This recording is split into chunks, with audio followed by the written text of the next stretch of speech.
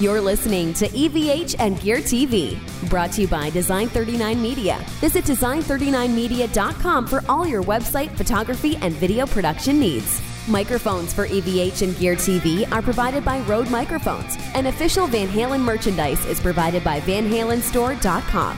And now, here's your host from Ontario, Canada, EVH artist Eric Broadbent. Hey everyone, it is the weekend. Happy Friday to you all. Welcome to EVH and Gear TV. We are live. Happy to be back. Happy to kick off the weekend with you. And tonight I'm joined by guitarist Chelsea Constable. Chelsea, how are you? I'm doing great. Thanks so much for having me on. A real pleasure. Nice to have you for sure. I've been wanting to do this for quite some time. And so first of all, we've got this booked, and it's going to be a fun way to kick off the weekend. I know you haven't seen a lot of my shows, but what I always tell people here is what we try to do is warm up the weekend for everyone. So hopefully we'll be able to do that tonight with a little bit of guitar insight from yourself. But I want to start by telling people how I discovered you, and obviously being a Van Halen fan, crazy Van Halen fan, searching everything we can possibly consume on Eddie Van Halen. You're one of the ones that kept popping up, in the searches all the time with your incredible, first of all, cover, and then which became a lesson eventually after, and multi-part lesson on Eruption. So I want to thank you for putting that out there, and I think it's just absolutely amazing. I'd like to start by asking you, how long had you been working on Eruption itself until you got to that point where you thought, okay, I'm going to let the cameras roll and record this and eventually turn it into a tutorial? Oh, wow. I was never really comfortable with my playing on it at any time. Eruption is one of those pieces that you can always go back to, and don't matter how many times you've played it or how you've learned it, you always hear something different. When I was younger, I had a little band, and we would close out the show by me coming out and playing Eruption. And so I would learn different transcriptions from different guitar magazines that my dad had laying around, and try to do the majority of the high spots, like the tapping and the tremolo picking and all that. But then it got to where when I was a teenager, I really wanted to sit down and learn it the right way, how to really play this and nail it. But it was just one of those pieces that kept eluding me as far as trying to play it because of the phrasing and tonal wise. But then I have a really good friend. His name is Kurt Mitchell. He does a lot of the instructional things, and me and him had talked about Eruption for a while. And also, I had a great guitar teacher who was a fantastic, he does stuff by ear and breaks things down. His name is Terry McCoy. And so we went through that when I was a teenager, but also I got introduced by some software called the Amazing Slowdowner. Put that in there, slowed it down myself, and went through it again before I'd done the stuff for the solo lesson series for Gibson. And that video was kind of a rush product. The tone I wasn't as happy with, and the playing still yet. I do plan on doing a different version for Suhr guitars on all Suhr equipment, amps, pedals, you name it, and trying to get it closer. So this time I'm going to sit down and come back over it again and try to get through it. I like how you said, it was really cool how you said you learned a little bit more, so you went back and you kind of relearned it again, because that's something that comes up on the show a lot. As us as guitarists get a little bit better, we take instructions, whether we're self-taught or take lessons from other people, we get a little bit better. Eruption's that piece that we can say, okay, well, I can go back and now I can play this part that I couldn't play before. And you know what's really funny? As much as I love your tutorial, I hate it at the same time. And it's lighthearted. I don't mean that in a bad way, but because I get a certain part that I learned, watching someone else's tutorial, then I go watch yours and I'm like, oh, I'm not doing it right. And the parts I thought I was doing okay over here, then I watch you play it and I'm like, oh man, and you got to go back to the drawing board again because you've explained it the proper way. I find there's a few of them out there that are really good. I put yours up on the pedestal for sure. Jamie Humphreys from Lick Library, I like his stuff. Obviously Pete Thorne. Pete Thorne had one of the first ones on YouTube, pretty close to it, as far as, back in the day before there was even anything like longer than 15-minute uploads. Is all the time. Yeah. Yeah. It's like even some of your old videos, it's in the 4:3 format, the old square, not HD. A buddy of mine, Tyler Hodges, he's another one that does a really good version as well too. So you take all those things, And like you said, too, you had all these transcriptions from all these different magazines. I think you could honestly take 15 transcriptions of Eruption, and probably 15 of them are going to show you a different way to play it. Yeah, that's the frustrating part. So I just relied on what my old guitar teacher had told me how to do, and that was really listen to things. And, you know, when you're driving down the road listening to a song, you listen to it differently as if you was to sit down and pick up the guitar and start paying attention to every note that someone is playing. So, as I said, it's always a work in progress, that piece is, because as my playing matures, I find that I might phrase something maybe more like Eddie, because I can get through the part better, as you were saying. And I always want to try to get the tone closer. That's the thing too. The notes are one thing, technique and feel are another thing, and then the sound, right? That sound sometimes is so hard. So yeah, we'll talk more about your version here shortly in the program. But when you're doing that, I think you're playing the one time, you explained it on a Gibson Les Paul, but you played it on a Gibson Explorer, correct? Yes, I did. Yeah. I have been through a lot of equipment over the years, and this is part of the mystique that you was mentioning earlier about the Van Halen part of playing.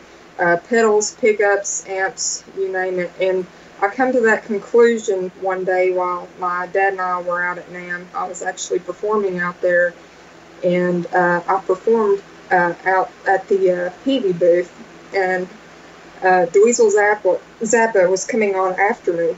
Oh, wow. And yeah, he was doing sound check, and me and my dad was in there watching, and he was playing sections of Eruption, and me and my dad looked at each other and was like, wow. That's so great.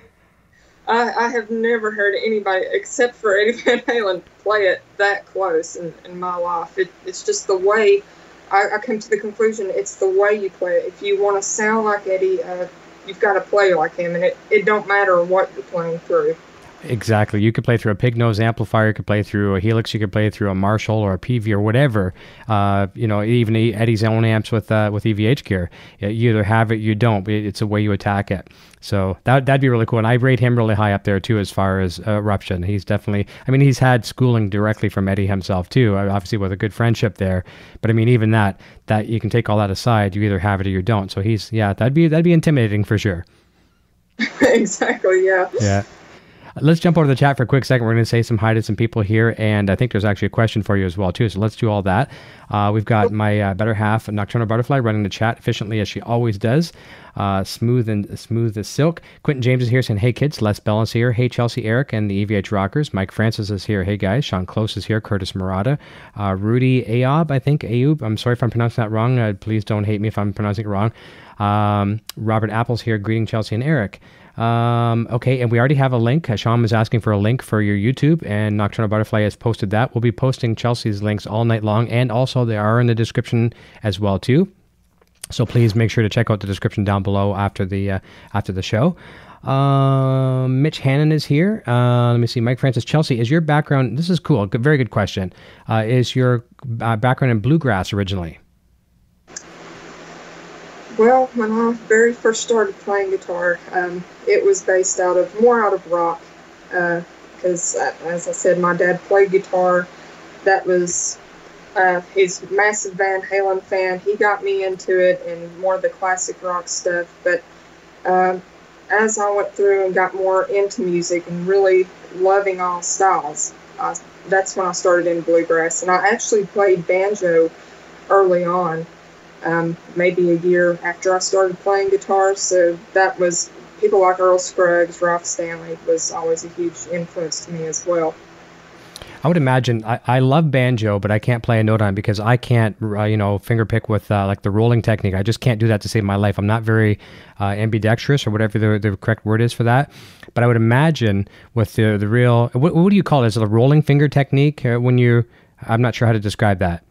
Yeah, just rolls. There's forward rolls, backwards rolls, all kinds of crazy different things on the banjo. And it's stuff that I've tried to apply on the guitar over the years. That's what I was going to say. That should probably help tremendously when it comes to acoustic guitar, and then some really cool techniques on electric guitar. And we're going to talk about a player down the road, who you and I know. We talked about this off the air. Another sewer artist could probably adapt that technique a lot to guitar as well too. So we'll talk about that. So I think that's really, really cool. Let's continue down the chat, because I think more questions popping up, which is awesome. I love questions from the fans here and the viewers.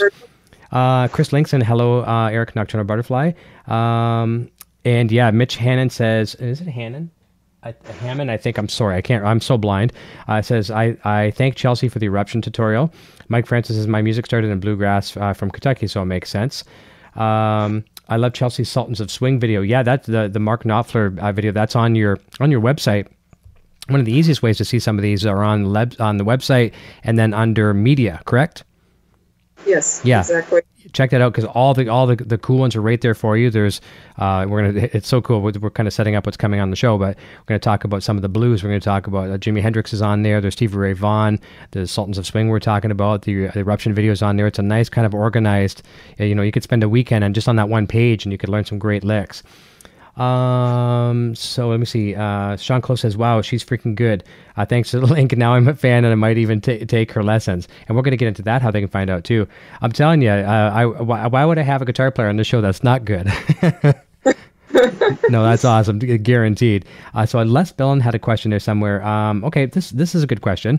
And this will lead into some of the endorsements that you work with, but we'll still focus heavily on those down the road. Les says, what amps do you use? And you know what you can do? Maybe you can say how you've graduated through different things, some of the things you've used and where you're at now and what makes you happy with them.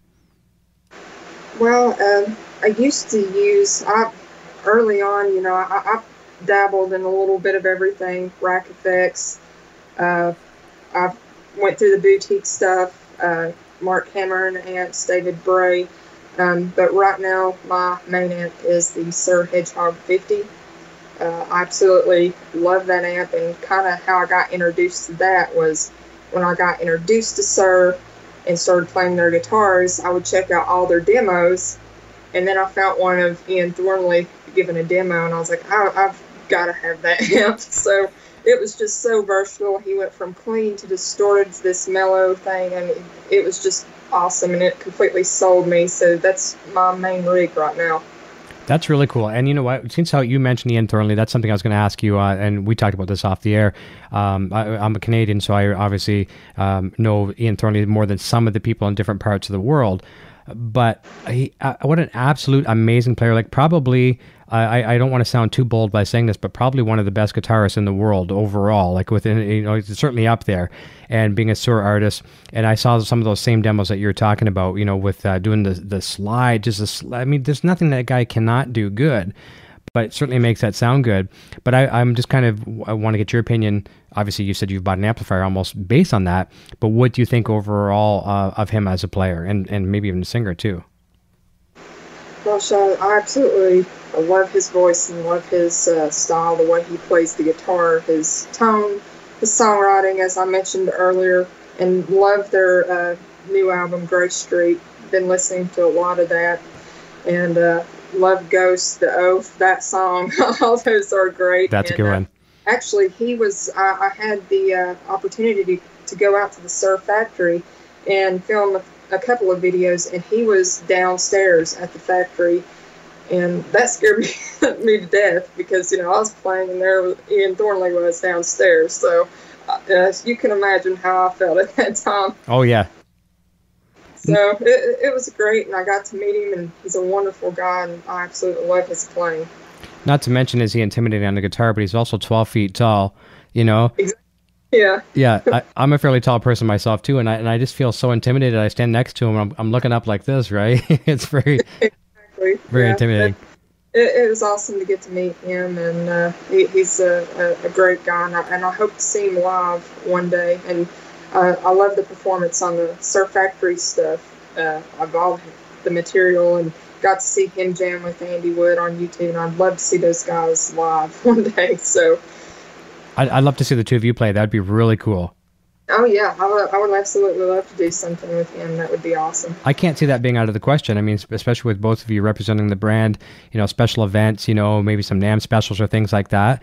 I think that'd be really, really cool. And I know for a fact, as much as you think, okay, I'm here with Ian Thornley, I know there's going to be some times I can just picture him off to the side of the stage smiling, watching you play. He'll be holding some really cool, crazy ass chords that he does. His rhythms are insane, just like Eddie Van Halen, and he'd be watching you play. And I mean, it'd be a real, certainly mutual respect.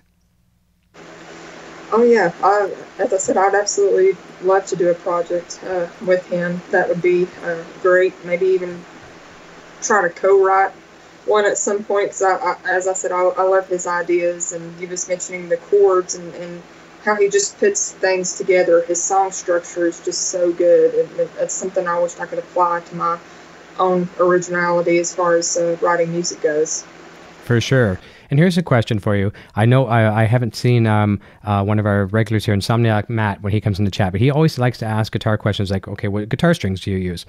And here's something funny. I'm going to kind of use his question he always asks. And this is a funny question to Ian, because Ian, just for fun, likes to put 13-gauge guitar strings on his string. Just on a Sunday afternoon, he's bored. He wants to string up a guitar with 13-gauge strings, which also shows those monster hands. What do you like to use yourself? I love Ernie Ball's RPS 10 to 46. That's what I mainly use. With the exception of sometimes I do use 9s, but that's not my main string gauge. I always use 10 to 46. Really love the Ernie Balls, and that's somebody else that I'm also endorsed by. They sent me a 40th anniversary volume pedal, which I'll still have to do a demo video for, which I'm way behind on, but I'll get that out there. But yeah, Ernie Ball strings are my favorite, and it's the RPS reinforced ones that I really love right now. Okay. I'm very familiar, obviously, with a lot of their strings, too, for many, many years. I still have a couple sets kicking around, the Super Slinkies. I'm a 9 to 42 player. I've recently jumped over to D'Addario NYXLs, but I still swear by the Super Slinkies, for a go-to and a pinch string. So definitely a great string manufacturer, for sure. Oh, exactly. Yeah. We've got Gary Davlin here. Says he just subscribed to your channel, so fantastic. That's so nice. When fans come through and they jump in, you'll pick up a couple. I mean, I'm sure you're not going to see a ton come from my channel, but if I get you 2 or 3 or 5 or 10, I'd be thrilled. That's awesome. Lots of love for Ian Thornley. Chad Boston's here saying he subscribed as well too. Very, very nice. Oh, wow, this is awesome. ColdGen 5150. Yes, she's great. Subscribe. This is really nice. This for us as YouTubers, it's a really cool thing when, we just do our thing every week, whether it's Chelsea doing instructions or if we're doing a talk show environment here, picking up 2 people a night is a great thing. That's a really nice thing, and it's more people we can interact with. So thank you for subscribing to her. That's great. Guitard75 says this girl kills it. Yeah, fantastic. We're getting some great love here as well too. I just want to go back to Eruption just for a quick second. Did you, and this is cool, you also said too that you plan on reinventing it again as far as your demo with Sewer. Everything's going to be Sewer, but did you have any idea that it was going to be as popular as it was when you did it? Like, I don't even know the exact number, but I know you're well over 150,000 views, and maybe I'm even less than that. Maybe it's more than what I'm saying, but it's a crazy amount of views on it. Did you think it was going to be as popular as it was when you let you and your dad let the camera roll? I'm very thankful and humbled by everybody's comments. It's awesome to go on there and see a comment of "Thank you so much. You've helped me learn this piece." That's the thing that I found really gratifying, because I want to be able to help people when I'm doing these solo lesson series or whatever it may be, achieve the tone. And when I slow things down, I try to phrase it like it would be fast. So it's rewarding to try to help people learn their favorite pieces from their favorite artists. But yeah, I'm very thankful that it's got that much support. I would have never dreamed of that. Well, the good thing is a lot of people are searching for Eddie Van Halen, and obviously you've got good tags in there and everything else. People are finding you, and whether or not that's the reason why they're subscribing to you, maybe it's some of the blue stuff, or maybe it's some of your own stuff. I guess you'll take it any way you can. As far as if someone discovers you, that's like music, right? People discover artists, whether they might go see, like perfect example last night, the boy and I went and saw Smashing Pumpkins in London, and with a Canadian band had opened for them. I shouldn't say I hadn't heard of them. I heard this music all the time, didn't know it was this band. Now I love this opening band. So that's how you discover things by accident sometimes, or you're in the car and your friend's playing a CD for you for the first time that you've never heard. Like, I love this band. And sometimes that happens here in the show too. So people will discover new artists like yourself here tonight. I just love the fact that no matter how you find these artists, or in your case on YouTube, that you find them, you bring them in, you connect with them, and then they become family. Yeah, that's really cool. So social media is so nice to get an instant. If you put a video out, and when I do work for companies, it can reach thousands and thousands of people, and you can get new fans, new subscribers, new whatever it may be. And that's the great thing about social media that I really love. And YouTube is a way that I wanted to have a channel that demonstrated all the styles that I loved and also helped people. Exactly. The last thing I'm going to say as far as the eruption tutorial, just we're not focusing on that all night long, as I loved how you broke that down into sections, and I should know the exact amount because I've watched your video so many times that if it was a VHS tape, it would be worn out. But I think it was almost like 16 parts. And I think it's like people don't realize how many, if you break down eruption into sections from the first pick slide to the, everything, there's so many little parts. And if you do break it down like you've done in your video, you can realize that, okay, if I try to tackle eruption as a whole, this is a hard piece. But if I break it down over these little chunks, it's like a big little bites of a big pie, right? It's a lot easier to digest and get through. Exactly, and that's what I was talking about earlier as far as breaking it down and coming back to it maybe a couple of years later and wanting to revise and refresh over it to make sure you've got everything. That's when you start to hear stuff differently. And as I said, I guess it just matures as your playing matures and you build these certain techniques up. Maybe your ear's better to get the tone and all that stuff. But as I said, it's a piece in progress for me always. It's always a challenge. That's a good thing. And I remember saying this a while back too in a video I did about eruption, speaking about how, the mystique that surrounds it and how it's one of the greatest guitar solos ever, is the fact that I myself as a guitar player am okay with the fact that I can't play. I mean, it frustrates the living hell out of me that I can't play it note for note, and I will go on record to say I will never ever play it. I don't want to discourage people and say you should never to say never about yourself, but I'm content by saying I will never play it note for note, and that also makes me happy, even though it's sad, because that further puts that pedestal of one of the world's greatest guitar solos, an accurate statement. If I know I'm never going to reach it, then that's kind of a cool thing.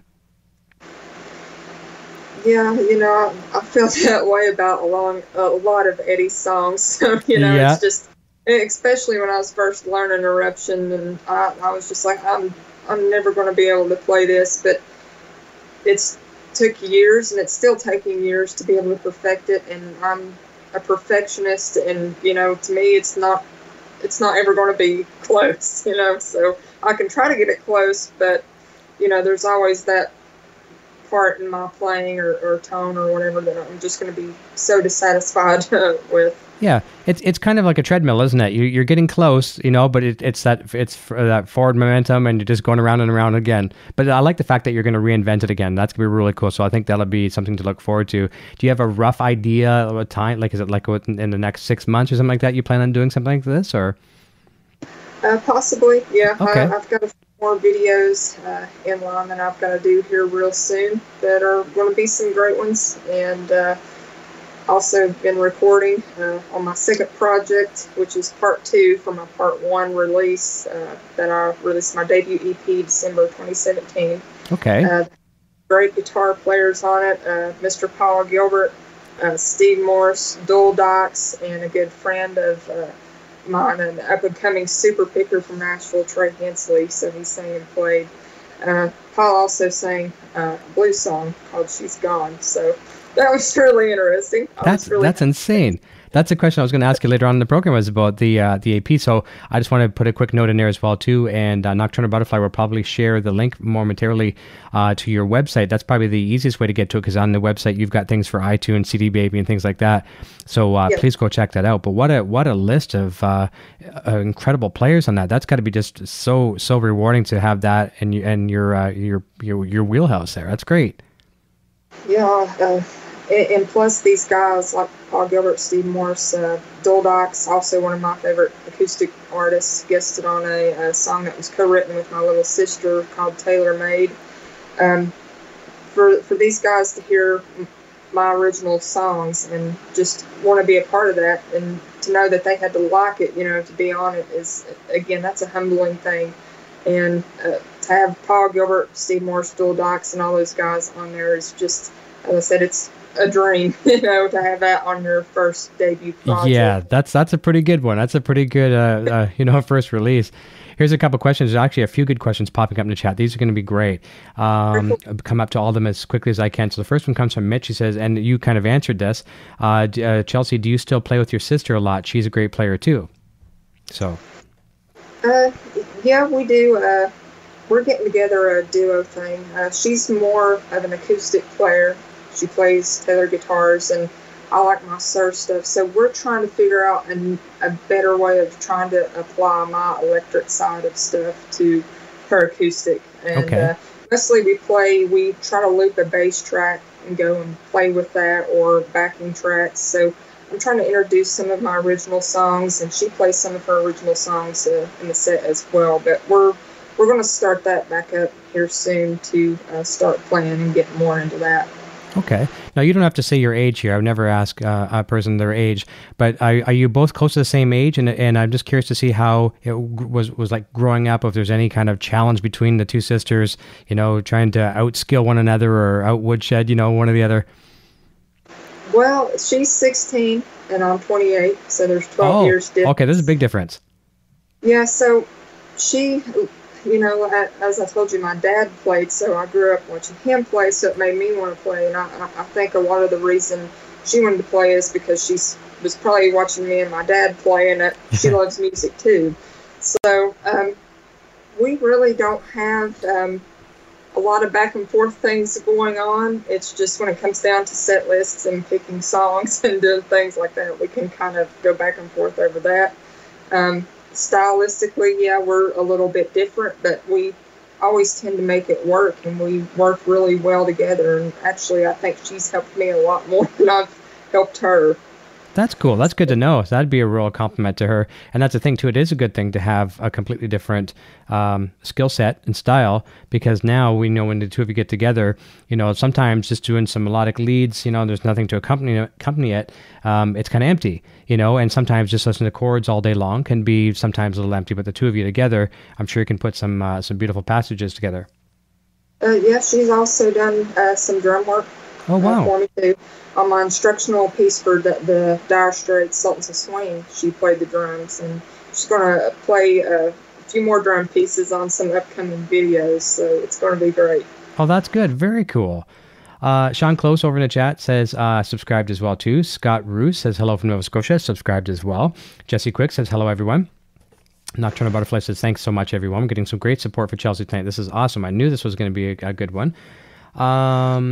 And Guitar75 says, if you haven't seen her Randy Rhoads covers, check those out. Now, that's one I don't think I've seen. So that one I'm going to go flag. I've created a playlist for myself just for guitar instruction, stuff like that too. And I've added some of your videos, but I don't think I've seen the Randy Rhoads one. So I definitely want to see that. Was that fun to do? Oh man, the Randy Rhoads stuff is a challenge too, because of just the way he plays. And it's, I wouldn't say it's as much as structured as it is. I don't know, it's tracking the guitars and always having to duplicate somebody else's style is pretty fun. Randy Rhoads was early on an influence, as well as Van Halen, and I loved playing stuff like Mother Earth, Diary of a Madman, and all that stuff. So yeah, his guitar playing has definitely had a huge influence on me, and kind of determined what guitar I played early on, which was Les Paul. Okay. And this leads perfectly into Jesse's question, Jesse Quick, and you've alluded to this a little bit as well, but you can kind of explore this a little deeper here. Jesse says, I noticed you play a lot of guitars. I play mostly, he notices that you play a lot of guitars, so different brands, obviously over the different videos, and as you said, you've kind of grown from Guitar Company, and you tried just about everything, which is a good thing, because you don't know what you like until you try just about everything. He says, I noticed you play a lot of guitars. I play mostly Charvel and Kiesel. what do you play now, and what do you like or not like about all the different guitars? So it's a very in-depth question, but maybe you can say some of the things that maybe some necks were just too big for you, whatever, or not comfortable, flat profile, wide, whatever, but you can say what you've gone through into where you are with Suhr and really what made those shine for you. Well, for sentimental reasons, my dad gave me a Black Les Paul Custom. It was a 1997, and I played it closing out the show with Steve Morse for the Les Paul tribute show, and that had been my favorite guitar throughout years of playing and all the makes and models that I had been playing. But I had got introduced to John Suhr, and I believe it's 2007, and I got introduced to him by a rep of mine from Celestion, Rick Skillman, and we kind of kept in touch with each other for a few years after that. I was committed to another guitar manufacturer at the time, but finally I had sent another email because my needs, I liked the direction that he was going with the guitars, the stainless steel frets, the plate jobs, and all that, and just the attention to detail that he gave. And that's something that back then I was putting 8-10 hours a day on the guitar and just wearing out the frets. And stainless steel frets is something that was a big personal need of mine. So I got back in touch with John, and I think it was 2014. They had sent out a Classic Pro for me to try and demo on some videos, and have been playing their products ever since then. But my current favorite right now that I'm playing is the 80s MK2 shred guitar that they've got, neon drip. It's a wonderful guitar with the Aldridge pickups in it, and you'll see it on an upcoming video, and the guitars just sound awesome. Oh, that's fantastic. Well, that definitely answers that question for sure from Jesse. So thanks for the question, Jesse. Mike Francis, we've already answered this question, but I'll certainly acknowledge it. He's asking any plans to do more collaborations with your sister. I saw some videos linked with the Taylor Guitars a couple years ago. So yeah, you're working on some things coming up with her. So that's fantastic. Mitch also says your version of Cliffs of Dover is fantastic. That's one I have to check out. And I have a buddy, you may know him in the guitar community. He's more focused over in the Line 6 field. He does a lot of stuff with Godin guitars and some other brands. Jason Sedite, are you familiar with that name? No, I don't think I have. Look him up later on. He's a really good. He's I don't even know how to describe his style, but he's kind of like an Ian Thornley in a way too. Kind of one of those things where it's you just don't even want to paint a picture of what the style is because it's so good, right? And he just did a version of Cliffs of Dover as well too. And I haven't even seen it yet. I haven't had a chance to see it, but he does the kind of the analogy of a solo, gets you in the mindset of what the guitarist was thinking when they created that solo, and it's kind of a fun thing as well too. But I definitely want to check that one out. I know you'll do well on that one. And Nocturnal Butterfly saying, please share this video on Facebook or Twitter if you're able to. And let me see here. Here's a good question, and this is an honest question. Mitch says, does Eddie play it the same way each time? No. I mean, you've probably watched it when you were learning Eruption. I'm sure you watch as much YouTube as you could as well, too, and Van Halen bootlegs. I've never really seen Eddie play it the same way twice. Have you? I mean, obviously the key parts, but would you say he's playing it different almost every time? Yeah, I would say that is correct, but I definitely like to go on YouTube and watch all these different versions, but especially his, to try to get in a general area of where he might have played it back on the original recording is always a great reference. But yeah, he's just the type of player where he's going to play everything different all the time, which is really cool. That's right. I started a segment here. I haven't actually launched on the channel, but I called it Eruption Monthly, and I just wanted to focus on guitar players. They don't have to be playing necessarily Eruption per se, but if they could, because a lot of guitar players will play a little bit of Eruption, then they'll go into Spanish Fly, and then they'll do a couple of Eddie's famous, little things, just all like a little hodgepodge recipe, and I thought it'd be kind of a cool thing, and I've had a lot of submissions come in now. I just got to start going through them and putting them up, but it's just so cool to see the passion of these guitar players out there, all derived from one guy. It's really cool. Yeah, he's had such a huge influence on my playing. Not only is he an extraordinary lead player, but his rhythms I absolutely love. Yeah. Jesse had a good question a few minutes ago, and he has another good one here saying, One thing I never seen in teaching is breaking down chords and scales using the songs and how it all goes together, so you can even see how other songs use the same theory. Good point. So we have your website link here as well too in the chat from Nocturnal Butterfly. Thank you for that. And Jesse says, I lived in Ocala where Steve Morse has his plane on College Road. I could walk over there. Yeah, that's pretty crazy. That's cool. Now, does Steve, is Jesse referring to where Steve stores a plane and he flies? Does Steve actually fly himself? Yes, he does. He's a pilot. That's cool. Yeah, he was I guess at one point he completely got out of the music business and became a commercial airline pilot, I believe. And then he keeps planes that he likes to fly, and he flies a lot of different places himself. So if he has a gig or something, so that's pretty interesting. That'd be nice. I would love to do that. You know, if you're going to, normally a 4 or 6 hour drive, a 10-hour drive, whatever it may be, flying your own personal plane, that's very rewarding, relaxing. That'd be great. Yeah, not having the hassle to go through the airports, get checked, and all that. I would love to skip that too. Yeah. That would really. Crying babies and drunks on the airplane and all that other kind of stuff you got to deal with. Yeah, I absolutely hate that. Yeah, and I'm sorry, sir, you can't check, or sir, ma'am, or whoever, you can't check your guitar in the overhead, all this kind of stuff. Yeah, I hear that Southwest is pretty good about putting their guitar on the overhead, but at one time I was trying to hide my Sir guitar in the gig bag. Yeah. And got caught at the very end of the plane ride, so they was like, well, you need to put this up, but it wouldn't fit. I was so concerned, with something happening to the guitar. I have a lot of horror stories of the guitar just coming down where you go to pick up the luggage and the case be open and the guitar right there, because they just want to sling your equipment, and I hate airlines for that. I can imagine. I've seen some of the worst stories, some of the most horrific stories of guitar travel. And, they just don't realize that, these things are our livelihoods, and not only that, even if you're not making money off the instrument, it's very, very, it's your passion. It's something that's so, so very important to you. That's how some people cope with life, is just having that instrument they can play. And to see that destroyed in front of them, which might be their only instrument, is a very, very heartbreaking moment.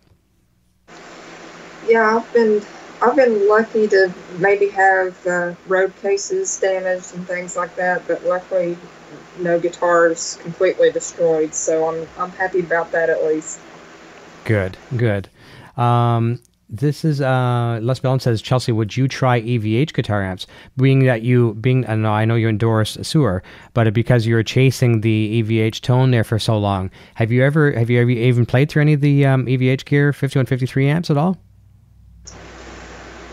I've played through the PV products. Okay. And really loved the 5150 amps. And as I said earlier, I think with all the guitar tone, the pickups, the guitars that you use, it's more about playing like him. And as I said, I've got an amp now that I really love, which is the Suhr Hedgehog 50 that can pull anything off. I know because of John Suhr naturally, but yeah, I've tried those products, demoed some of those products, and they were really good amps. But as I said, I like the way the Suhr is voiced and how it comes through. It reminds me a lot of the chords off the old recordings, how Eddie would hit the stuff and it would be so clean and clear, besides everything be so muddied up, and the Suhr definitely delivers that aspect. Yeah, I guess a nice articulation. Yeah, exactly. Okay, that's cool. Let's pause the chat questions just for a second. I'm going to come back to everybody for sure. I promise I won't miss a question. If I can control that, I'll do my best.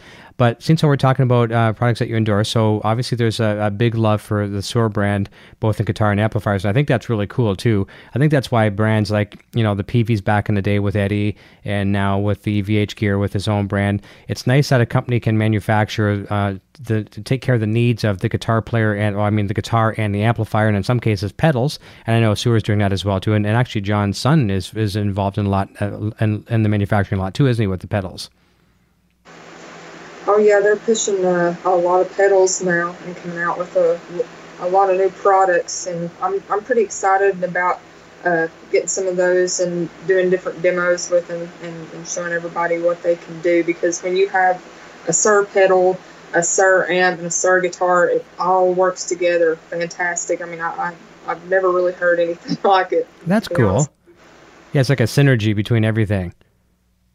Yeah, John definitely knows what he's doing on all that, so I'm very happy. And as I said, he always listens to the needs of every guitar player, and I think that's why he's got a superior product to everyone else. That's fantastic. In my humble opinion. No, that's cool. No, and there's a lot of the players that obviously we talked about a few tonight that are playing them as well too. And I've never heard a bad story ever yet. So that says a lot as well too. Let's jump away from Suhr just for a brief second, because I don't want to share the whole spotlight on them, because you have some other great companies that you work with as well too. Tell us about some of the pedals outside of Suhr that you're working with, some of the acoustic guitars that you're working with, any particular product that you're working with right now that you just like to say, kind of thank you and why you enjoy them as well. Gosh, a big thank you goes out to TC Electronic. I've been with them for about 10 to 15 years. I've been doing NAMM demos since I was about 11. And got introduced to a lot of these guys and a lot of great companies. So thanks to Taylor Guitars, Ernie Ball, AccuSound Cables, all those guys are great. I'm really enjoying the Alter Ego, the Hall of Fame Reverb, the Hyper Gravity, the Polytune tuner that TC has got out, and those are pretty much the pedals that I use exclusively on my board, with the side of using some Suhr stuff every now and then. On the Taylor side of things, I love the 714C, love the cutaway, like to get up high on the frets, so because it kind of reminds me more of an electric guitar, and it's an awesome sounding guitar. And I guess that's about it.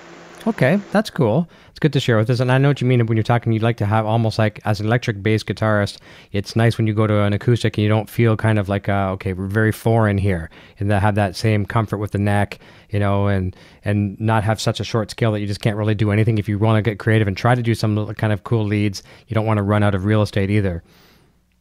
Yeah, and as I said, I love the electric guitar so much. I use a little bit lighter strings. My sister used 13, 50, 56 strings on acoustic. So I like to think of it, if I'm coming up with a solo, I like to do bends. I can't stay away from bends and doing vibrato, so I have to use a little bit lighter gauge. So that's just my personal preference on how I use acoustics. Of course, I've got another one here that I keep set up with a little bit heavier strings that I like to do traditional bluegrass on. Sure. But the guys at TC has always been great, and it's great to be added to the artist list there. And again, I'm really thankful for all my companies that endorse what I do and support what I do, and I couldn't have made it this far without them.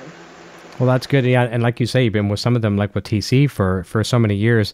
That's a really, really good thing, and companies appreciate that too. When you stay loyal to the brand, it's awesome. They saw something in you many years ago, and obviously they're quite happy to see you promote the product. So kudos to you on that.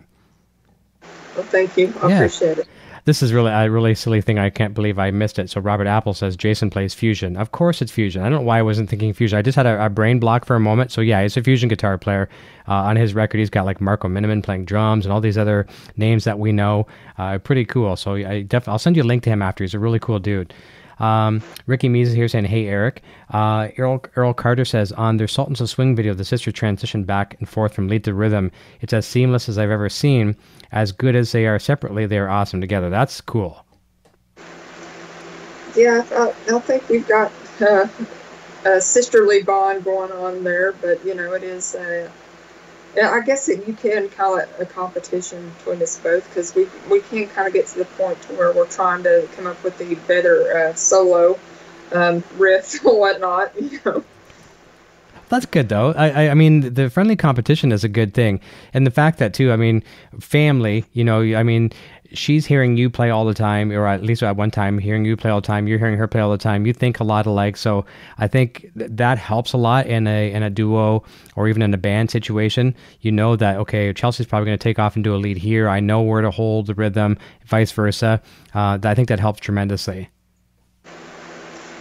Yeah, it does, and it helps tremendously that she's a drummer also. Yes, rhythm.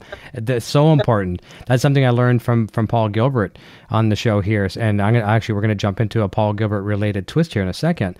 I've never seen a musician with the sense of rhythm that guy has. And I thought at one point when he was playing on the show, I thought he had a metronome going. It was like a click, click, click, click, and it was like a loud wood blocking sound. That's just him cracking his foot on the floor, and it was in time and as loud as heck. And so that goes to show you how important it is to have that internal rhythmic clock. So that your sister being a drummer, that must help tremendously as well. Exactly. I come from more of the school of just figuring everything out by ear and phrasing stuff by ear. And she comes from the school of, since she started drums a couple of years ago, looking at notation and being able to say, okay, they're phrasing it this way and doing it that way. So it's, I guess, the best of both worlds there as far as when we get together, because as I said, she helps me and I help her. So it works out for the best, I guess. That's very good.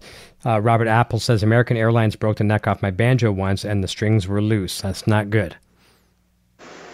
No, it's not. I would die. Vintage Sounds is here saying, hey, Eric. Guitar 75 says, let's talk some pedals. Now, I know your the love lies with Suhr, and there's nothing wrong with that. That's the brand that you endorse. But the question here, what the number of pedals available? What are your go-to pedals? So let's just say obviously you have that love for that brand. There's some pedals outside, and I mean, obviously with TC Electronic too. I mean, there's a million great pedals under that umbrella. But are there any other pedals that you like to kind of experiment with, like kind of the classic 80s, like the Phase 90s, or old flangers, or I mean, it could be anything. I don't know. Is there anything that's kind of a magic pedal to you as well, too, outside of those wheelhouses?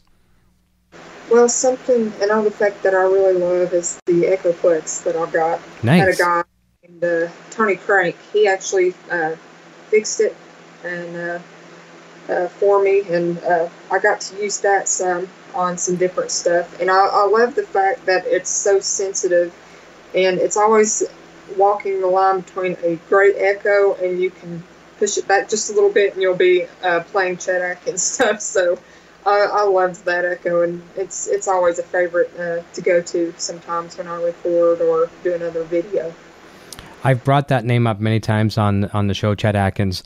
It was so funny as a young kid. My mom would always play Chet Atkins all the time. It was Les Paul and Mary Ford and Chet Atkins again and again and again. And she'd always say, Eric, why don't you play like Chet Atkins? I'm like, Mom, he doesn't. He doesn't really have the screechy stuff. He doesn't have a whammy bar. He doesn't have feedback. And that's why it never really grabbed me. You know what I mean? But I'd kill to play like it. Yeah, I think the first time I had heard of his music was when my papa was listening to some of his music, Chinatown, My Chinatown, actually a version he done. And I don't know, from going to listening to all this distorted stuff, then going out to their house and hearing that, and it clean and having this echo and this old reverb, I just fell in love with it as soon as I heard it, and I was like, who is that? And he was Chet Atkins. And so that's another piece, the Chinatown, My Chinatown. It's kind of like the Eruption, that stuff, and it's something that, again, you could comb through that and hear a bunch of different things, and that tone, that is one of my favorite tones aside from a lot of the Les Paul and Mary Ford stuff. Just the layering that's involved in that style. Like, I mean, you hear this with, like, you're talking about echoes and distortions and things like that as well, too. It's just like, it just becomes this layered texture that a lot of people, we'd be surprised how many people that actually influence today, even in hard rock, that, they'd probably, if you sat down and talked to them, had a lengthy interview, that those names are going to come up a lot. And you're going to say, wow, I would have never thought about that. Yeah, I love the players like Chet Atkins, Jerry Reed, and Les Paul. They're some of my core influences. Gosh, and as I said, the sound on the Chinatown, My Chinatown, that is just the top for me as far as that overall style and genre. Speaking of Les Paul, we have to pause here on that one for a second because this is a great story. And where I was going to go in a moment with the Paul Gilberts, we're going to talk a little bit about the opportunity of playing with Paul Gilbert and Billy Sheehan, Steve Vai, people like that. But this is a really cool story, and I'm just going to set it up for you, and you please take it away. So at a fairly young age, you had the opportunity to not only play in front of Les Paul, but probably be one of the only guitar players using a Les Paul that evening. Share with us the moment of playing guitar that evening, what it was for the event, and Les Paul being there, and just really what that felt like to you. Well, I think it was surreal because you had a lot of the great guitar players, the older generation of guitar players there, as well as the newer generation of guitar players there, and it was just kind of a mixed crowd, but it was really...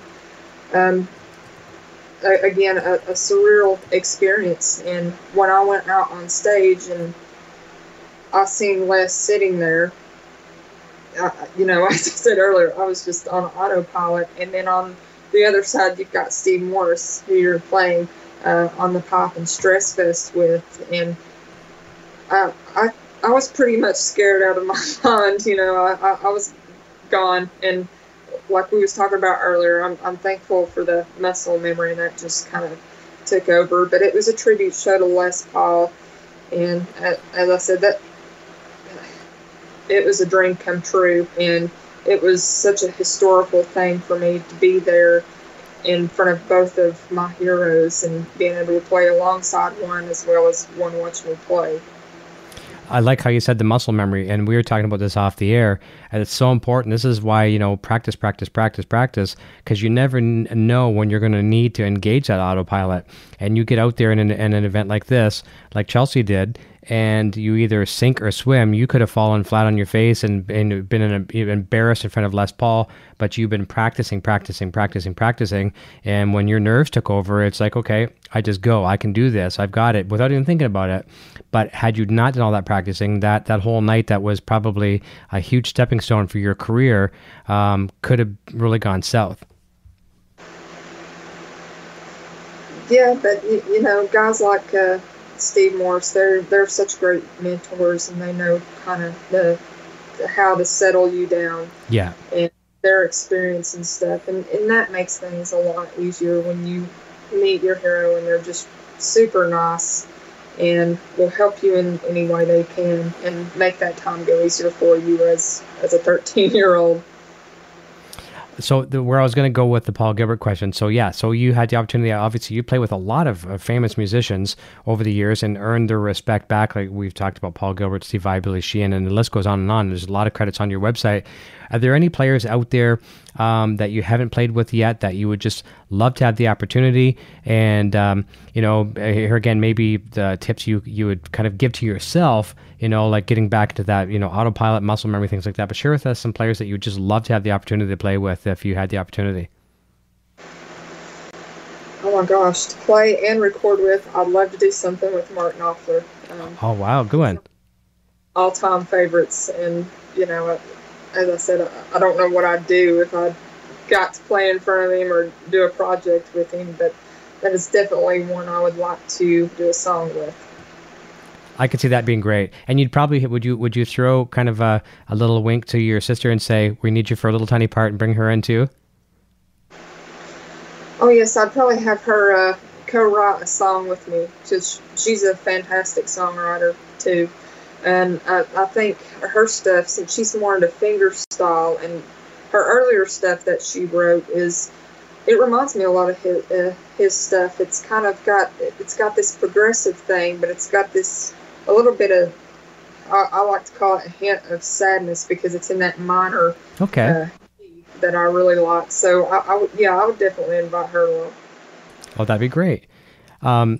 back to a couple comments from the chat. Robert Apple says John Sewer's son is also very involved with the amps. Yes, indeed, for sure. Scott Roos says, I like the Line 6 Synergy. He's using Variax Helix and Power Cab, and I'm using a lot of that in my setup. As you can see, some of it behind me as well, too, EVH stuff and the Line 6, which I enjoy. Dan Wilhite is here. He says, hey, Eric and Chelsea, and you two Nocturnal. Sean Close says, you are fantastic shredding other guitar music, but do you have an original music, or you have done or are currently working on? And if so, we'll be putting any on YouTube. So explain once again for Sean what the music is contained on your first EP. Now you're working on the second one, but kind of give a bit of a synopsis or a recap of what's on the first EP. Well, this whole project, part 1 and part 2, is basically about all the styles that has influenced me over the years. I just released a EP December 2017, and it's got blues, bluegrass, country. It's kind of that. It's where if you was to come to East Tennessee, where I live, it's the music kind of what you would hear around here. You would hear bluegrass players, some country players, blues players. So that's not the style that I really started out on, but subconsciously, I guess I picked that up somewhere along the line, and that's what it kind of translated to. But part 2, which will be released pretty soon, is going to be more of a progressive rock metal type thing. Nice. I'm working on a single right now with Steve Morse's producer, Bill Evans, which is going to have some special guests on that, so stay tuned for that. It's going to be great. Oh, great. So yeah, it's basically based off the styles that has influenced me and some of the people. I guess it's kind of a reflection off of what Steve Morse done years ago. I believe it was called Major Impacts. I believe he had a 1 and 2, and he was going off his favorite bands like Emerson, Lake and Palmer and Rush and people like that, and combining all these styles and writing in that vein. So I guess I can say it's kind of a tribute to everybody that has been influenced on me, and I've been blessed enough to have some of the people that has had that influence on me on my stuff. That is absolutely fantastic. So that's for you, Sean. We kind of recap. We did mention this earlier, as a couple of people are mentioning in the chat, but I know if you join in late, you might not have heard that, so it's totally fine. Let me see here. Scott Roos also says, Arkansas Traveler is an amazing song by Chet Atkins. There's no doubt there. David Ennis is here saying, hi everyone. Ron Padgett is here. Let me see here. Robert Apple said, this is a really cool point that Robert is saying. Someone I heard once say, amateurs practice till they get it right. Professionals practice till they can't do it wrong. I like that. I like that. So no matter what you do, you try your best to mess up, and you don't, and then you're doing something pretty good. Yeah. Do you ever find, the next question we're going to jump into in a second is talking about your YouTube channel, and I made a joke about this the other day. So I was working on with my Line 6 Helix, and I made a really cool Van Halen patch. I mean, preset that's I could really nail the vintage tone, and I would love to hear you play Eruption through it because it would sound amazing. But anyway, so I got this tone match, like really, really good. They got the reverbs nailed, got this, just the lack of gain, where a lot of people think there's so much gain. And I go to record. I thought, okay, I'm ready to go. Before I hit the record, I'm playing, and I'm nailing parts that I normally couldn't, never ever nail. And I'm like, well, this is great. And then I hit the record button, and I did, this sounds crazy, but I did 50 takes. And out of those 50 takes, I just recorded for a second, so all the QuickTime movies are saved on my computer. So there's 50 of them. And I'm saying to Nocturnal Butterfly here, I'm like, I can't do it. I can't do it. I can't do it. She's like, you're trying too hard. You're trying too hard. And literally, when that damn light comes on, it just drives me crazy. Like, how does that freak you out sometimes? I'm sure there's been times, I mean, you're incredible, but we're all human. We make mistakes. Does the camera light mess you up, mentally? Yes, I can have pre-production on something and practice and practice and practice and feel like, okay, I've got this pretty decent. Go into the studio, be filming a video or recording something, and the first note I hit, I'm gone every time. And there was a time where I was recording a video and I done a lot of takes because I just wasn't satisfied with how I was playing. So yeah, you definitely have those days where sometimes I think, okay, I can go in and this will be painless and I can get through this, and then it just ends up being the worst thing ever. You know what I think the comfort is for us, though? It's the fact that, well, obviously every creative individual is their worst critic. For the most part, we're hard on ourselves. But I think we probably overanalyze it. And even I probably could have put out one of those 50 takes and I got a couple of feedbacks in, not too bad, or yay, give you a little pat on the back or whatever.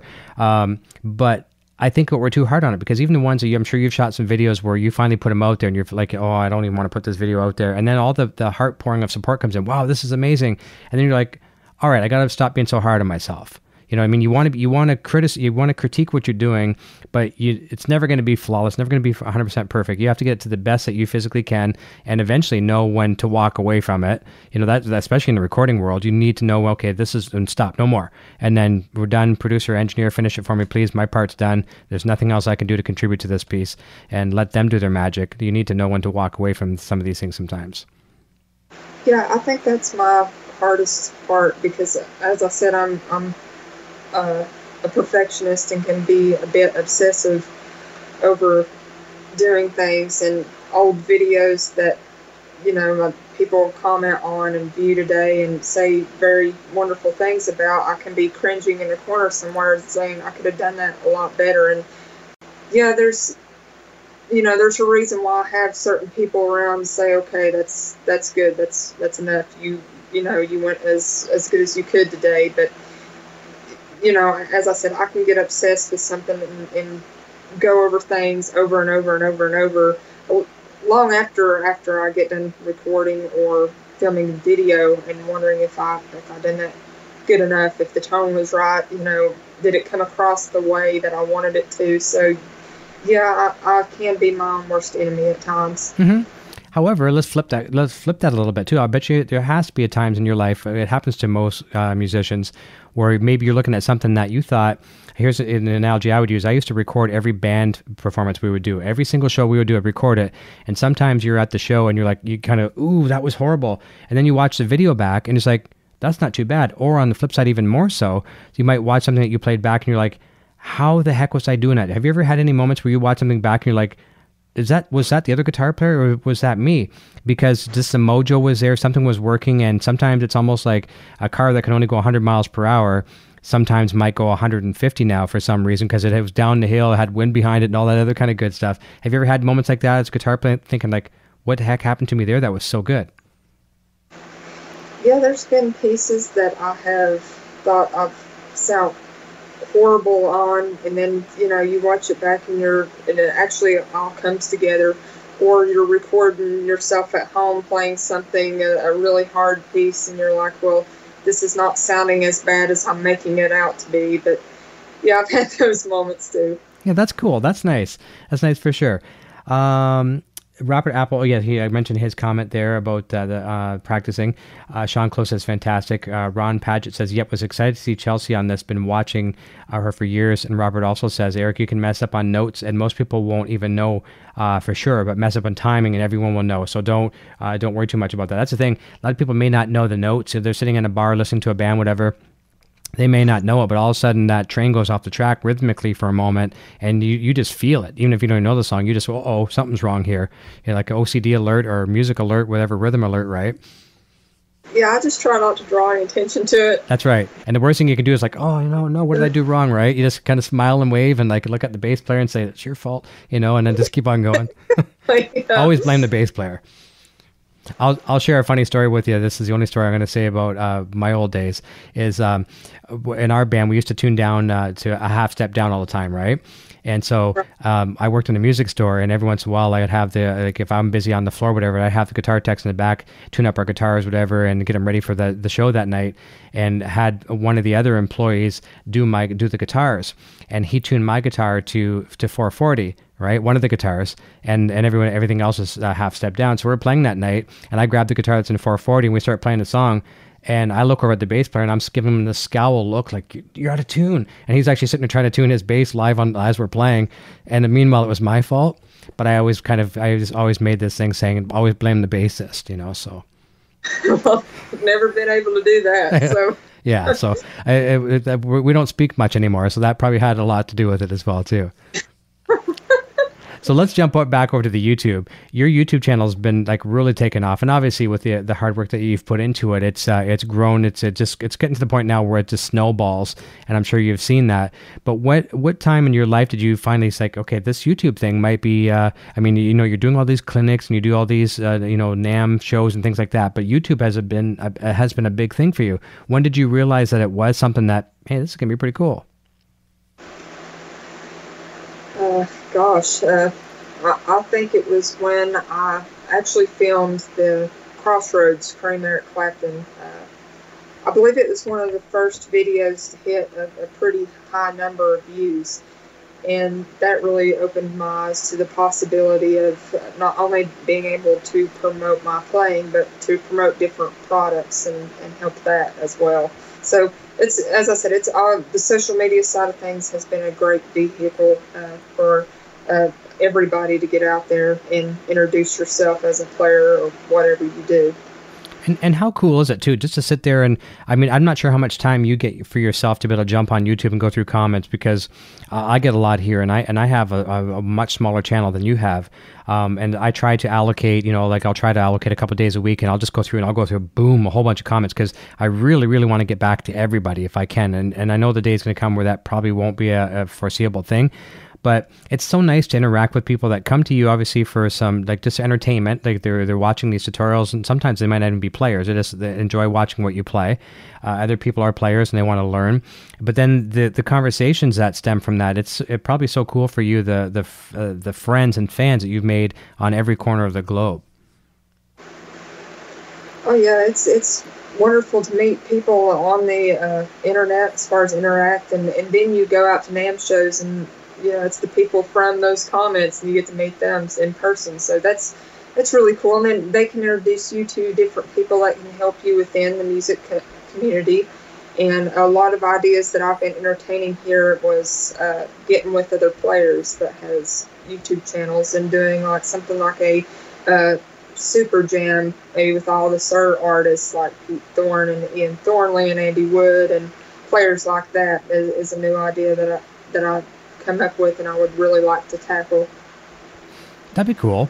Did you ever have that moment? I mean, I know you did for sure, but I just wanted to know what it felt like, where you're going to some of these first conventions and stuff like that after the channel's been starting to grow, and people are like, "Hey, that's Chelsea Constable." Did you ever get that starstruck moment where you're like, "Oh, cool," you're like, they're recognizing me? Yeah, that was I don't know. It's pretty embarrassing to me because you hear people whisper and stuff, and it was a cool experience, and I've had a lot of, again, supportive people that have been really nice to me over the years. So, yeah, it's all been a pretty good experience overall. A nice, warm, fuzzy feeling at the moment, for sure. And then you just kind of, focus on what you're doing. But that's very cool. It goes to show you that all the hard work that you put into it is appreciated when people, they want to run to meet you and things like that. That's really cool. Yeah, it definitely makes you feel good about what you do. Yep, it makes it it makes the whole world a much smaller place, doesn't it? It does, yeah. Yeah, I mean, it's global. We talk about people watching these shows, and they watch them all different, places in the world. But, the internet really shrinks that down into a manageable, all we're separated by is time zones now. We're not separated by miles. We're just time zones, just time differences. As long as we can get something out there where people can watch it, it's great. Yeah, it always blows my mind that you can put something out and, like you said, the time zone separating us, somebody across the ocean can comment automatically or email, and that's just a fact that blows my mind, because when I was growing up, we lived in a real rural area, and we didn't have the internet or nothing like that. But it's still pretty crazy, the social media side of things, being in touch with all these people, and as I said, it gives people great access to learn different things as far as all the instructional stuff that's going on. So it's gave me a great opportunity to be able to do what I do. That's an awesome story. No, that's awesome. And we do have your link once again as well to your YouTube channel, thanks to Nocturnal Butterfly. So we're getting some good subscribers tonight for you. That's awesome. Not that you need it, but you're doing great. But you always take more, for sure. Exactly. That's right. Robert Ortiz says, great talk show. Thank you, Robert. I appreciate that greatly. What was the question I had? I had a really good question here for you. Oh yeah, we were talking earlier about on your website. So on the media, you've got some of the videos that are kind of the really popular ones, and some of them were the blues ones we talked about earlier. We had Stevie Ray Vaughan, Jimi Hendrix. Obviously, we had some of the Mark Knopfler stuff as well too. And Clapton as well too. So I wanted to ask you and kind of share with us how important the blues was. I know we talked about some of the Chet Atkins and things like that as well too in a different style, but I want to focus more on blues. How important was that to you as a musician, and what would you say to people out there how important blues could be to them if they were accepted it and just kind of at least acknowledge it and listen to it? Well, I always loved Jimi Hendrix, but my favorite blues song was Red House. And oh, yeah. Listen to that. I mean, to me, that's just the ultimate blues song. But also, again, I will always credit my dad for getting me into these types of classic blues rock players that were very vital in helping me develop my voice as far as in vibrato and how I went and thought about things, because I think the guys like Clapton, Hendrix, Billy Gibbons, Stevie Ray Vaughan are pivotal in someone's early learning experience as far as playing guitar. So blues is super important, but not only that, when you first learn to improvise, it's always over blues, and it's such a great thing and a tool to communicate. A lot of people love that style. The Billy Gibbons side of things with him pinching the harmonics, and I really like Beer Drinkers and Hellraisers. That's one of my favorites. I never tire of that stuff. Yeah, it lives forever, and I like the fact that you said that as well too, because Van Halen did a great cover back in the club days of Beer Drinkers and Hellraisers, and you got Michael Anthony just doing those, the Hellraiser part. It was just so awesome, and that's a good song just to play, just to chunk away on. And even if you don't know Billy Gibbons' solos, a lot of times with blues, especially for an amateur player like just kind of starting out, there's a lot of fake it till you make it, and you can kind of fake it a little bit, and not sound horrible. I mean, sure, when you're trying to get into some different progressions, those sour notes could get a little bad. But I think as a beginner, you can have some fun with the blues and be inspired by even your mistakes, because it's something that you can show your buddies and still sound pretty good.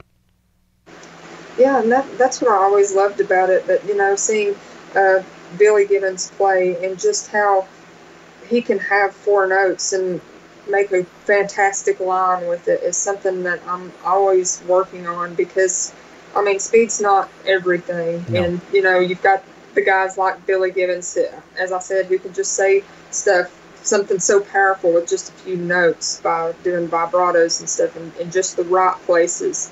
That is just, it gives me cold chills when I hear it.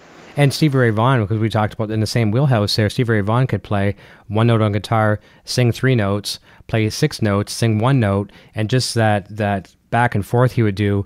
And he's like the Ian Thornley as well too. You can take away the guitar talent, and he's just as good a singer, and 50-50 either way, like virtuoso at both Ian, both Stevie Ray Vaughan. Yeah, before I even really played the guitar, I remember sitting up on Saturday nights and watching Austin City Limits with my dad and seeing Stevie Ray Vaughan, and I just kept thinking to myself, I loved his playing, because I would listen to his songs. He was my first favorite guitar player before I started playing guitar.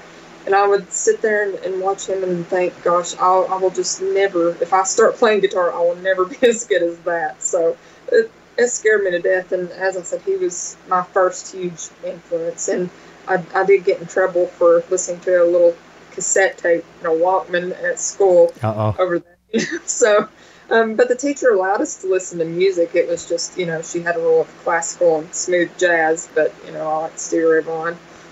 That's funny. I really like that. I'd like to ask you maybe a little bit more. You can share as much or as little as you want about your dad, but was your dad, because he sounds like a huge catalyst in your career. Was he a club player? Was he a recording artist? Can you share a little bit about what his background was as far as performer? Well, he wasn't a performer as far as going out and playing, but he like myself would copy his favorite guitarists and play. And a lot of the time when I started playing, I would be playing the rhythm and he would be playing the lead over the stuff. And that would be some of the most exciting things and great memories that I'll always have. But, I mean, he was a great guitarist. He don't really play that much anymore, but he didn't really record any. I don't know why. I guess he just didn't like that aspect of it. Yeah. But as I said, he always played great. Well, we're very thankful here to your dad, because that happens a lot with some of the guests I've had on the show here, especially because obviously, it's a Van Halen themed show, and a lot of the guests that come on here, they tell me that they were inspired by Van Halen by their parents. And it's just like, thank you, parents, and I've never ever forced Van Halen on our boy Eric Jr. here. I mean, some may say yes, but it's indirectly forcing, I guess. You know what I mean? It's not intentional. It's as you're playing Van Halen 24/7, but it's so very, very cool. And at the same time, too, maybe I'll ask if it happened for you. Did your dad learn some styles of music because of what you listened to, and did he like some of the music that you listened to that he would normally not listen to? I think he did, because me and him would talk a lot about guitar players, drummers, bass players, who was better. But, his thing of he would always revolve everything around Eddie Van Halen as far as just number one. That's it. Yeah. But, yeah, he started to get into some of the players that I liked as far as different country players, Jeff Beck, and he definitely got into Steve Morse and some Dream Theater stuff when I started listening to some more instrumental stuff. So that was good. So he introduced me to a lot of stuff when I began playing, but I introduced him to a lot of stuff as my styles and my musical taste progressed. Well, please tell him from us, say that we think he's a very, very cool dude. Oh, well. That's awesome. Grass Hunter says, Eastern Tennessee spawned some amazing talent, Trey Hensley and Chelsea, just to name a couple. What is it about that area and the people there? It must be just in the air. Maybe it's the inspiration, it's nature, it's just talent, right? It's in the gene pool, I guess. Yeah, I think there's a lot of great musicians in East Tennessee. It's just the different area of the music around here in general. It's more based in bluegrass, and how certain areas, of course, Nashville is turning into a great music scene as far as all styles. And sure. I did a lot down there, and I mean, there's some incredible musicians at every corner. Yeah, one of the people we talked about earlier, Billy Sheehan, I mean, he's moved from L.A., which was his main home, and, wanted to change of pace, but, I mean, he's connected in the business in Nashville. Yeah, that's pretty crazy to hear all these guys moving to Nashville or have lived in Nashville for years, but it's really awesome, too, because I'm 4 or 5 hours away from it, so I'm glad that scene, as far as Nashville, is getting the credit that it deserves, and all the people down there are fantastic musicians. That's right. Dave Nassy, another player I'm sure you're familiar with. He's been on the show. He's a friend of mine, LA type guy, all the time, at least session work and all that kind of stuff. Now it's Nashville. Everyone's talking about it. It's like, it's where you want to be. Oh yeah, it's a busy place. Yeah. As I said, pretty intimidating because the musicianship. That's true. I know. That's why I would want to go to the tourist attractions and hang my guitar hat at home, because I would not even touch a guitar in Nashville. I don't even like going into music stores and touching guitars, but that's a story for another day. Here's a trivia question that just popped up. I don't mean to interrupt, but someone I'm getting a text. Were you on The Price is Right? Yes, I was. Oh my God! Tell me about that. I'm sorry that we're going into a non-musical direction, but that's pretty cool. Tell us about that. Well, that was a crazy experience. And again, another company I was working for, Line 6. When I was doing demos out at the NAMM show, I got introduced to a guy named Tim Godwin. At the time, he was the rep for Line 6, and he, at the time, he called my dad and was like, "Do you think Chelsea would be interested in playing on The Price is Right, demoing a Laguna guitar with it was a little beginner pack amp type thing?" And I was like, "Sure."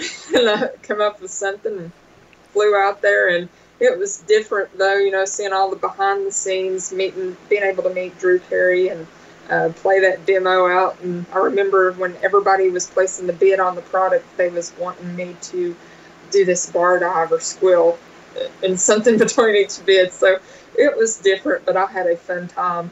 Which Tim Godwin is also my rep at Taylor now. Okay. Well, I guess that question originated from Mitch Hammond. So thank you, Mitch. That's hilarious. That's very, very cool. I had no idea. It's neat to learn these little trivia things. I was actually on the Bozo the Clown TV show as a kid. Do you remember Bozo the Clown? Oh, you're too young. You're too young. You're too young. It was kind of like the non-serial killer Pennywise, but and a nice clown, you know. So I picture that way. And I won a year's supply of toys, so that was pretty cool. I had like spiralgraphs and all this kind of stuff, but I don't really remember. It was back when I remember it was recorded and then played back on TV, and I'm watching with my sisters, black and white TV back in the day, and I was just a child, and I was flabbergasted that I'm seeing myself on TV. And I'm like to my sisters, how can that be? I'm there, but I'm here. So only 3 or 4 or something like that. It was crazy, but that's enough of the TV talk. So going back to some of the questions over in the chat, Vintage Sound says, Chelsea, is the Echoplex you're using the EP1? Yes. Okay, very cool. Figured probably. Ron Paget talking about speed says yes, but Ingve says more is more, and obviously he's just kidding. But yeah, Ingve, you know, there's no governor when it comes to speed with that guy. Always got to be faster. Vintage Sounds also says, what is Kurt Mitchell up to these days? I think I've seen some advertisements for Kurt Mitchell stuff. You know, did the Van Halen method and all that kind of stuff. Do you know what Kurt's up to? It's been a while since I have spoke to him by phone. Sometimes him and my dad is actually pretty good friends. Well, that's cool. But I speak to him occasionally, and as I said, he was he was one of the first people that my dad filmed a VHS tape and sent off, and he saw it, and he was... as I said, I watched a lot of his instructional things, and he kind of influenced that side on that part of my playing. The last I heard, I believe he was in a tribute band and was teaching guitar lessons. But I don't know what he's doing here currently. I haven't spoke to him in several months. Yeah, but he's out there doing this thing. That's cool. I remember the Van Halen one. A lot of us had. It was Van Halen cassette. VHS cassette had a small little tab book that, you know, just fell out of the cassette. It was pretty cool. I used that one a lot. Went over it quite a bit. Les Bellin says Stevie Ray Vaughan, one of my favorites too. From Mitch again, Gary Moore still got the blues. Main melody is not fast but so powerful. Let me see here. Grass Hunter, is there something about the magical about the East Tennessee region? So, we kind of touched base on that. Gino Ames is here. Nice to have you here, Gino. Says, "Whoa, I finally made a live broadcast. Very happy to have you." We talked about the prices, right? Let me see here. Lots of people saying they like that.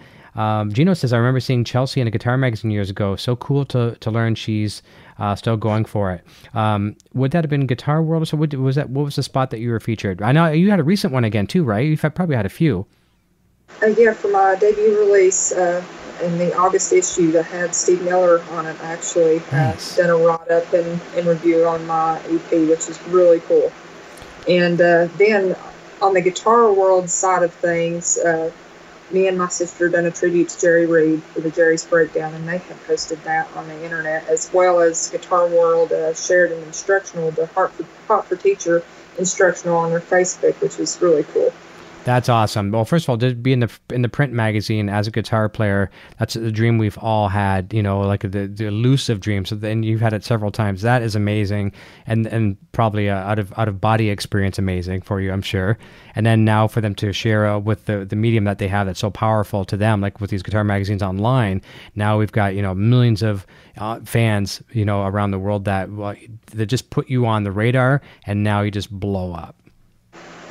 Well, a huge thanks to Guitar Player Magazine and Michael Melende for making that possible and taking the time out to interview me and review my projects. So that was really cool.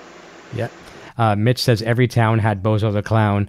And Robert Apple says, I remember Bozo. I'm showing my age. Yeah, so we're obviously much older than you, Chelsea, so that's why you wouldn't remember. But, you know, the perfect example, you know, Eddie Van Halen wearing the No Bozo shirt. You've seen that one? Basically, that was Bozo the Clown, and it was just kind of a weird deal. But it's, yeah, and like I said, a little bit less serial killer than Pennywise, so... Let me see what else we got in the chat there. Nocturnal Butterfly is also mentioning we have a brand new line of merchandise available for everything from the EVH and Gear TV show here, the Helix Hour Kramer Corner, and our new brand, Broad Stash. That's at broadstash.com, so thank you for that. So we're getting close to the end of the program here, and we're also getting close to the final quarter of 2018, which is really sad. You know, I'm a summer guy, and I love the summer, and it's quickly, I guess I should say, eluding us here. What's next for you in the last part of 2018? Obviously, you hinted at a little bit about the EP, but you can recap that, the new one coming, and any other plans you'd like to share with us. Well, I got some very special videos coming up. Unfortunately, it has to stay under wraps as well as part 2. And a single that's due out pretty soon. Once I'm happy with my playing on it, it's going to be coming out soon.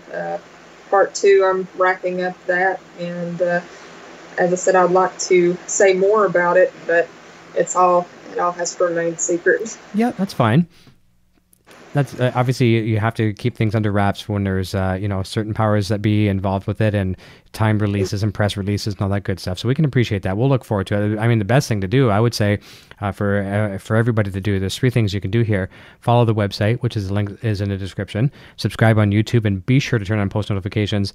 You'd be surprised sometimes how you subscribe to some of your favorite people like Chelsea and others out there, and you forget to hit that bell. And we put out a new video and no one sees it. It's because you didn't, or at least you weren't notified about it. And sometimes even with notifications, you don't get notifications. It's just a weird thing with YouTube, but you're certainly going to get a better chance of being notified if you are hitting that bell. So do that, and also follow Chelsea's Facebook page, which we have in the description as well too. Like that as well too. And with those 3 places there, you're surely never going to miss out on what she's doing.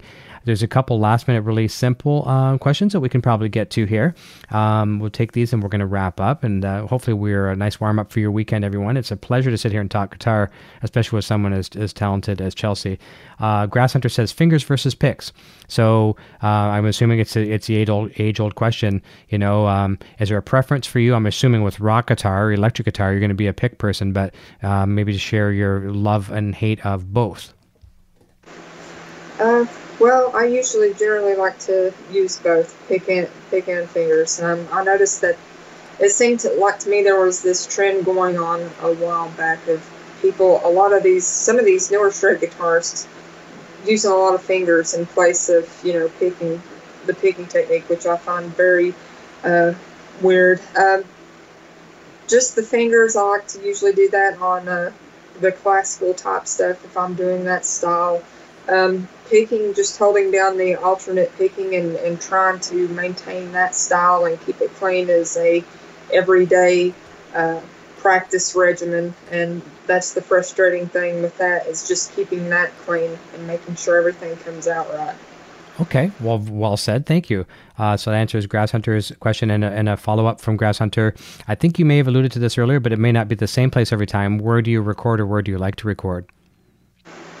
Well, just finished up my own home studio, and me and my sister, she actually runs Pro Tools, the cameras and all that, and we've done several of my videos that's went out for several different companies.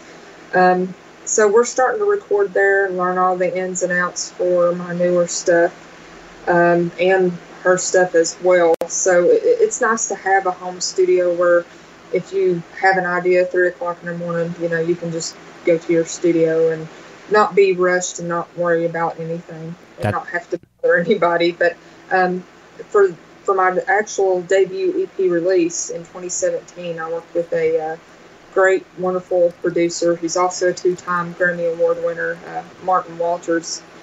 And he was very kind and awesome through all the project, and was extremely helpful and still is on any studio-related stuff.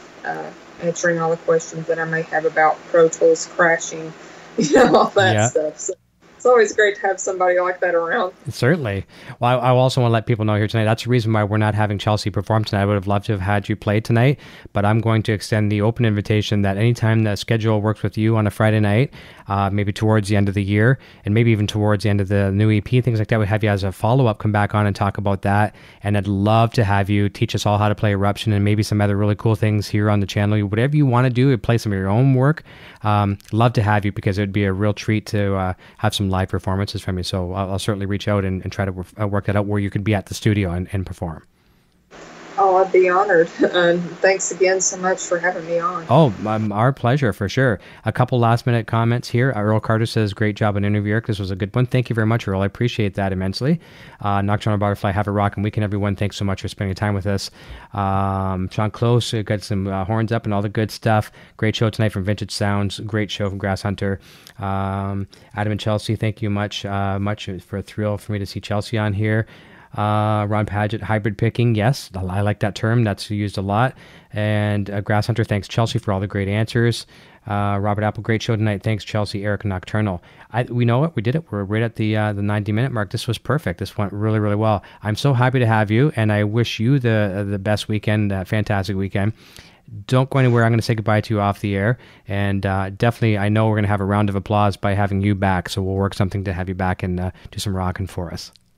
Well, awesome. Thank you so much. No problem. Les Bell and Piers Thomas, everyone, thank you so much. Have a fantastic weekend. No Helix Hour this weekend, but we are back the following week, next week from the Sunday. Kramer Corner will be back as well this coming Tuesday. So everyone have a fantastic weekend. Be safe out there. Be good to one another, and we'll see you next time right here on EVH and Gear TV. Cheers. Hey, EVH Gear TV and Eddie Van Halen fans. If you are like me, you find the time to read books difficult. Why not have it read to you? Grab one of 3 critically acclaimed Van Halen audiobooks like Van Halen Rising by Greg Renoff, Running with the Devil by Noel Monk, or Everybody Wants Some by Ian Christie, available right now from Audible. Sign up for a free trial with 0 obligation to get any one of these 3 audiobooks today. You can cancel if you wish after your trial membership expires and keep the book. There are many other great titles to choose from as well. Links in the description below, but just remember audibletrial.com/EVHGearTV. Click the link below and go grab your first free audiobook. Thank you for listening to this edition of EVH and Gear TV. This episode is being brought to you in part by VanHalenStore.com. Shop VanHalenStore.com for the largest selection of official Van Halen merchandise and memorabilia.